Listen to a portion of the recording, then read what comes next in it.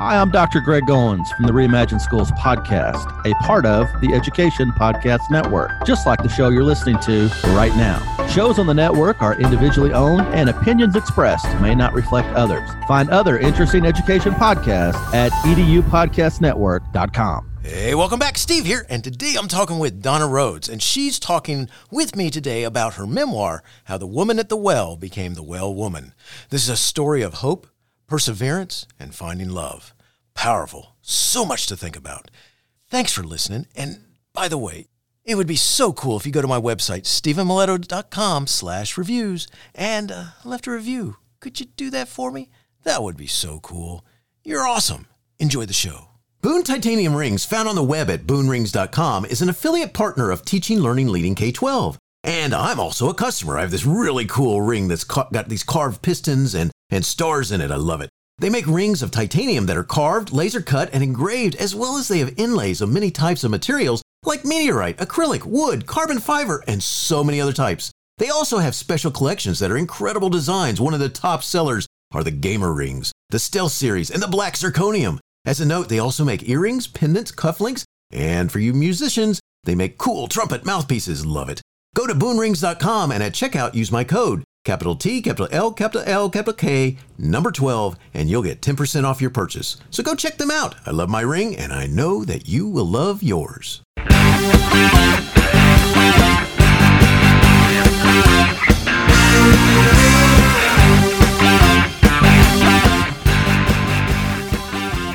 You are listening to Teaching, Learning, Leading K-12, a podcast for educators, helping you help kids achieve their dreams.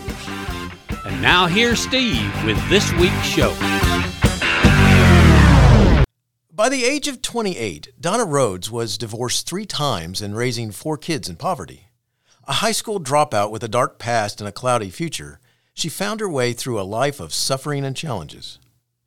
This memoir is a story of an extraordinary woman, one who battled so many setbacks, from growing up in an abusive foster care household to surviving cancer, and from suffering a series of abusive relationships to being under the control of a cult. It is the poignant life story of a woman's desperate journey to find love. Inspired by the biblical account of the woman at the well, this book is a remarkable testament to God's faithfulness and the power of His redemption. For those who think their lives will never change and those who are afraid to hope again, this moving testimony is transformative. It's a story of hope and perseverance. Donna Rhodes is a trained speaker, published author, and a certified life coach and personality trainer. She has also written for newspapers, magazines, websites, and for story compilation books. Today we are focused on her memoir, How the Woman at the Well Became the Well Woman. Donna has been happily married for the past 36 years to Denver. Together they have 8 children, 14 grandchildren, and 6 great-grandchildren. Her passion is sharing hope for the hopeless, even if they have to borrow hope from her story until they find their own. Her happy places are her family, traveling, gourmet cooking, and playing with her dog, Penny. She resides in Easley, South Carolina. For more information, kindly consult onewellwoman.com. Donna, it's awesome to have you on my show today. Thanks for joining me, and say hi to everyone. Hi, everyone. It's great to be here. Thank you for inviting me. Well, I'm so glad you're here, and I've read your book. Excellent book. I hate the fact that it's, you've experienced all this stuff to get to where we are, but you've got a great message. And what I got to ask you to start with is, what inspired you to write your book, How the Woman at the Well Became the Well Woman? Well, what inspired me was I wanted to help other people. I'm a big sharer by nature. If I find something that works really well, even if it's just a simple potato peeler, if it's the best one that I ever found, then you might get it for Christmas. And so when I find something that is transformative, that adds value, then it's just in me to share. And so writing was sharing. So I did something that I love to do. Gotcha. And just a note, I mean, your book is going to start off very powerfully as you talk about you as a little child. One of the things that I gotta say is that as you're writing this, I mean, was that kind of did it help you kind of get it out of your system? Well, I'm an old lady now, so I've had a lot of time to get it out of my system, and understand it and go over it and kind of know where it fit in my life. Gotcha. And your book starts with you retelling the day that you and your siblings were sent into foster care.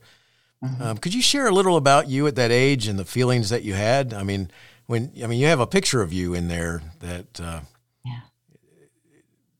it's just helps you focus on who you were. So can you tell us about that? Sure. It was very traumatic. I had heard my mother talking to someone saying that they were coming to take the kids away, and I didn't know what that meant, but I heard her crying, and I'd never heard her cry. And so I knew something was going to happen. And so the day that it did, the state had court papers to take custody of us, and there was loud screaming and yelling, and my mother was hysterical, and there were 10 of us. And so the state workers were trying to round us all up and get us into their cars and take us away. And I just remembered being terrified and screaming for my mother to stop them and to help us. And I didn't have a clue what was happening to us other than we were just being taken out by these strange people and put into cars and being driven away. So I was terrified. My little sister came with me. So a lot of us went 2 by 2, and she was only 3. And so she was terrified as well. And so the 2 of us just screaming and crying. And the first thing I did when they put me in the car was open the door and run out the other side, because you're not taking me anywhere. This is where I belong. And so they found me and put me back in the car and drove me to an orphanage. As a note, I got to say that, your opening of your book is very, very much a page turner, because you want to know what happens next. And how you deal with what happens next and all of that. And eventually, you get older and you come out of this, what's going on in those ages. Do you have any thoughts about how your childhood experiences shaped the way that you approached life and made some of the choices that you made as a young adult? Oh, definitely. I never felt like I belonged anywhere. My foster parents never had children. The ones that I stayed with the longest, which was 8 years, they'd never had children. And so they didn't know about having kids. And the only thing they knew is the state worker called and said there was an emergency. There were 2 girls that needed immediate care. Were they open to taking them? And they said yes. That was as much as they knew about us. So it was a time when you really didn't talk about a lot of things that had happened in my family. And my mother was an alcoholic, and my father left the family very young, when I was very young. And so there was a lot of abuse going on, a lot of neglect. And I went from there. My foster home was like middle America, and I had never seen a house. I had never seen, we didn't own a car or television, anything like that. It was just bare minimum. We slept in the attic because we lived in a 1-bedroom, and we all just slept on mattresses in the attic. And so there was this big gap between where I was from and where I was put. And there wasn't any conversation about what was going on. And I think my foster parents didn't know what to do or what to say. And so for me, it was like, just here's somebody that wants to help you, accept the help. And this is a better life, and get over it. But I couldn't, because I wanted to go home. I didn't want to be there. I didn't want to be in an orphanage. I didn't want to be with foster parents. I wanted my family. I wanted to go home. So I was never content. I couldn't receive what anybody was trying to give because I didn't want to be there. Gotcha. One of the things that becomes very apparent through your memoir is that for a big part of your life, it appears that you struggled with feeling unloved. Mm-hmm. Could you talk about that? Because you've kind of started going there. Yeah. So I remember asking my foster mother why I couldn't go home. And she said, because your mother is not married, but she's living with a man or men, and that's against the law, that you can't do that. And of course, I'm talking about in the 50s and early 60s when there were some laws about that. And she said, if she were to get married, then you could go home or you wouldn't have been taken away. And so I felt like if my mother really had loved me, she would have gotten married. I felt like just such a, where is everybody? Like, why isn't anybody coming to see me? I didn't have any feeling of being valued. Like, my foster parents didn't know what to do with me. I didn't know what was happening to me at that age. And so it just left me with this big void. Gotcha. It just, I just can't imagine. Like I said, as you're reading your story and you see this all unrolling, unfolding, as you're reading. One of the things that I got to ask you now is, who should read your book? I mean, who do you think should read How the Woman at the Well Became the Well Woman? Who are you writing for? I was writing to give hope to people that have been in difficult situations. I've been through divorce, and I've been through being a single mom. I've been through poverty. Those kind of things, unless you've been there, it's hard to relate. And I've been there, and I wanted to be able to write to give people hope that don't give up, no matter how bad it gets, not to give up, because there's healing and, but it's a hard journey. And I think that sharing that, they say when it's from the heart, it speaks to a heart. And that's what I was trying to do, is to not just share the mistakes, but to also share the victories, so that my reader could see what can happen. Gotcha. And, one of the things that I think that, comes through loud and clear is that over time, your faith is kind of what has helped you get through a lot of this. Is that correct? Yes, definitely. So can you kind of talk a little bit about, because one of the things is that you can't, if someone knows the story, they kind of get an idea of where your title came from, How right. The Woman at the Well. So can you talk a little bit about that and your faith and how that helps you? Because we're getting ready to talk about hope. And yes. Can you just go into that just a little bit? Sure. So when I read the story of The Woman at the Well, I was blown away. I didn't know that story was in the Bible. A woman married 5 times. I had been married 3, and I thought I didn't know anybody else that had been married that many times. So 5 times. And then the man that she was living with was not her husband. And so here we have 5 husbands plus a man that she's living with. And she's a lonely woman. She's walking to the well by herself. Culturally, that wouldn't happen. The women got together in the morning and had their, at the streams and at the water, and got what they needed for the day. And that's kind of when the gossip happened and the sharing and everything. And so here she was all by herself in the heat of the day. I felt her loneliness. I felt her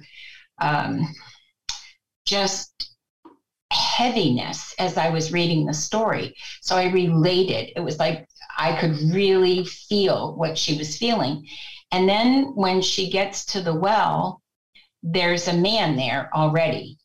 And he starts a conversation with her. And it's a conversation, it's the longest recorded conversation in the entire Bible between Jesus and anybody.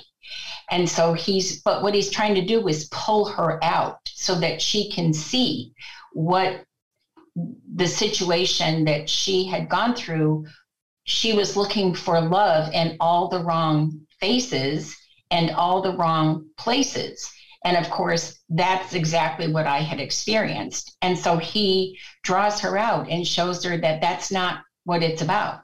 Those are temporary. Those are things that aren't going to last forever. And then he says, I am the living water. I'm the one that will satisfy you. I'm the one, and I am the living water. And he's saying to her, it's me. It's not all of this other stuff that you're seeking. And once you have me, then this is the need of the human heart. And it just resonated with me so much. He showed her such love and such patience. And then she says she's so excited that he has offered her this, and she knows this is true. It just resonates. And she's so excited, she runs to town and she tells everybody. Now, she was an outcast, so she had this confidence about her that she tells everybody that this man told me everything about me and offered me love. And it so overwhelmed her that they all came to see who this guy was. And so that's what I wanted to know. Who is this guy that changed her life like this? And as I got to know him, he did the same thing for me. And that was a lot of the inspiration for the book as well. It's like I couldn't help it. She couldn't help going to town, and I couldn't help picking up my pen. That's excellent. One of the things that you talk about is the idea of hope, and you actually start talking about some of that. You say that some people are afraid to hope again, who think their lives will not change for the better. Why do you think that? Well, hope isn't something that it sells. Bad news sells. Hope, positive stories of overcoming, they're rare. You're not hearing a lot of that. And that's where encouragement comes from hearing other people's stories and reading about and listening and just knowing that it's possible. And so hope, to know that somebody has overcome this amount, that if I can overcome that amount, and that's extreme, then you can do it too. That is excellent. One of the things that I want to make sure that we talk about is it seems you were abused or mistreated by those closest to you for a huge chunk of your life. How'd you finally break free from the people and things that controlled you? Oh, I think I had to come to a place of being willing to risk. So I could see the effect that it was having on me, and I could see the effect that it was having on my children. And being in those difficult situations and having that very unstable life. And so having that desire, I think from a very early age, to not want anybody else to hurt the way that I had hurt, and to feel that abandonment and that aloneness. And I could see my life was unfolding in a way I didn't want it to. And so it was learning how to risk and stepping outside of my comfort zone and learning boundaries and learning how to change my thoughts and learning how to just stop reacting just to my feelings and starting to understand kind of how life is supposed to work. And then getting to work and putting those principles into my life.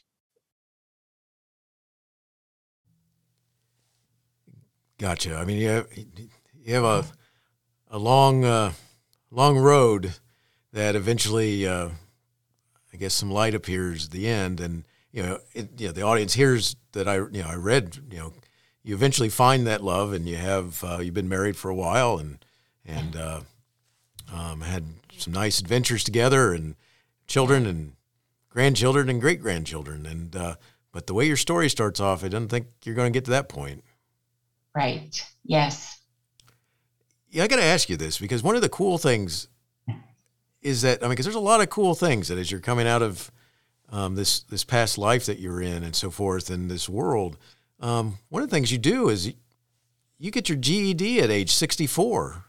How did you make that happen? What made you go, I need to do this? I'd always had some shame associated with dropping out of school after the 10th grade. And I remember filling out job applications and stuff. And it just, when they asked that question, it was like, it just a weight. And so when I had my first great grandchild, I started to write a legacy letter. And this is before my book. And I started to write about my education and why I quit, because there was a good reason, I thought at the time, and I couldn't write it. I couldn't write it. And I put my pen down and I said to my husband, I can't leave a legacy of quitter. I just can't. And he said, well, what are you going to do? I said, I'm going to go graduate. And he said, okay. And so I went down to adult ed and signed up, and I took a evaluation test, and I needed some sharpening in my math skills, which I had needed when I was in school even. And so I took a few months and went every day and started my math venture. And 6 months later, I was able to take my test and scored pretty good.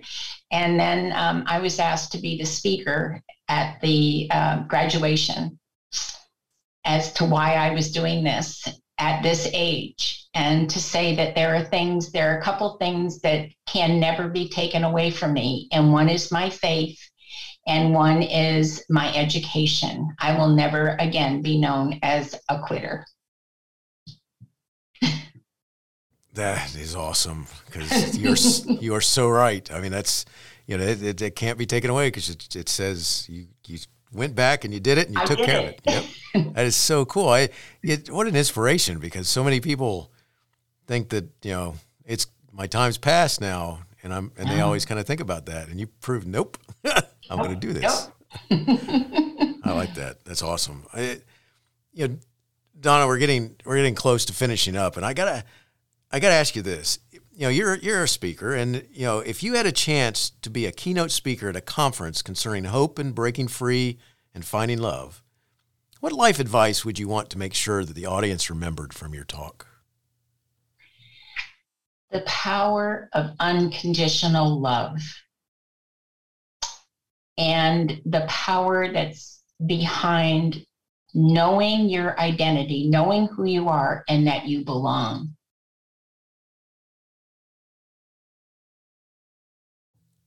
That's cool. That's very powerful. I think a lot of people think they don't. Yes. And need that guidance. So excellent. Donna, before we close, today we're talking about how the woman at the well became the well woman, which is your book. Could you let everyone know where they could connect and learn more and possibly buy your book? Sure. I'm on Amazon, and it's both in paper and in electronic. And I have a website, which is onewellwoman.com, and it's ONE, onewellwoman.com.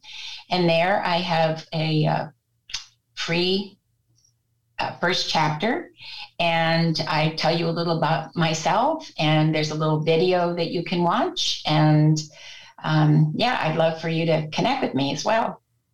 Very cool. And I will have that information in the show notes, so it's easy for people to find that and hopefully reach out to you and connect and take a look at your book. So good stuff. Donna, I got two more questions I want to ask you, and they're questions that I just like to ask my guests. And the first one goes like this, and you've kind of almost skipped right to it. It was something you said a minute ago. If you have so much going on that you become overwhelmed, how do you overcome the desire to quit? For me, it's been perseverance. It's been that the reality of knowing that things happen in life, a lot of things unexpected, things we don't ask for, but stuff happens in life. And I think understanding that we're going to face things and then having the perseverance to go through. So I think the going through is the big deal. That's the thing that if you stop before you go through, you're not going to get the desired result. The going through it is the part we don't want. We want to skip from the beginning to the end. That's excellent. Thank you. Thank you so much for sharing those thoughts. And last question. Do you have a teacher in your past who made a difference in your life? If so, who was it? And what would you say if given the chance to say thank you? And what do you think about that? Wow. There is someone, Florence Littauer, much later in my life when I was trying to learn to speak and write, and she became my mentor. And she was just a wonderful lady. She's passed now. She was in her 90s.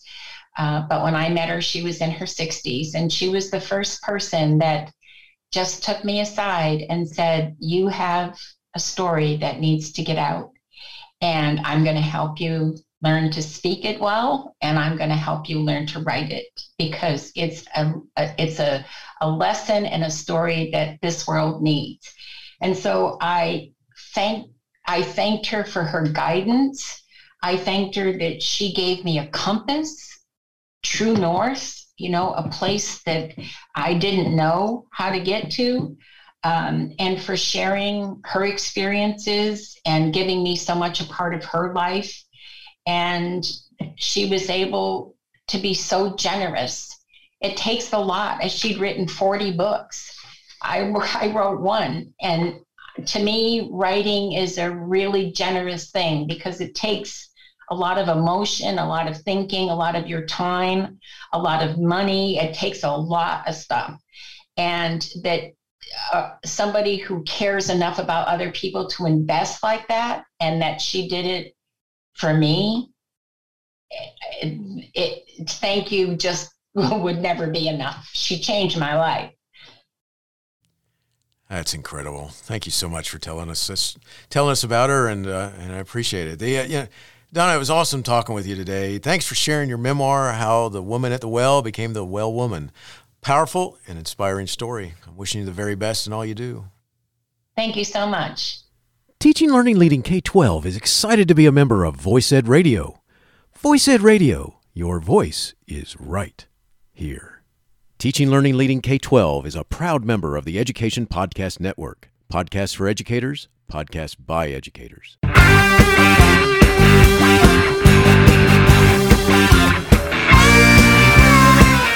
The opinions expressed on Teaching, Learning, Leading K-12 are those of the guests and host. Teaching, Learning, Leading K-12 is intended to share ideas, advice, and suggestions for classroom teachers and school administrators. Teaching, Learning, Leading K-12 is produced for educational purposes. Thanks for listening, and I hope you'll share it with your friends.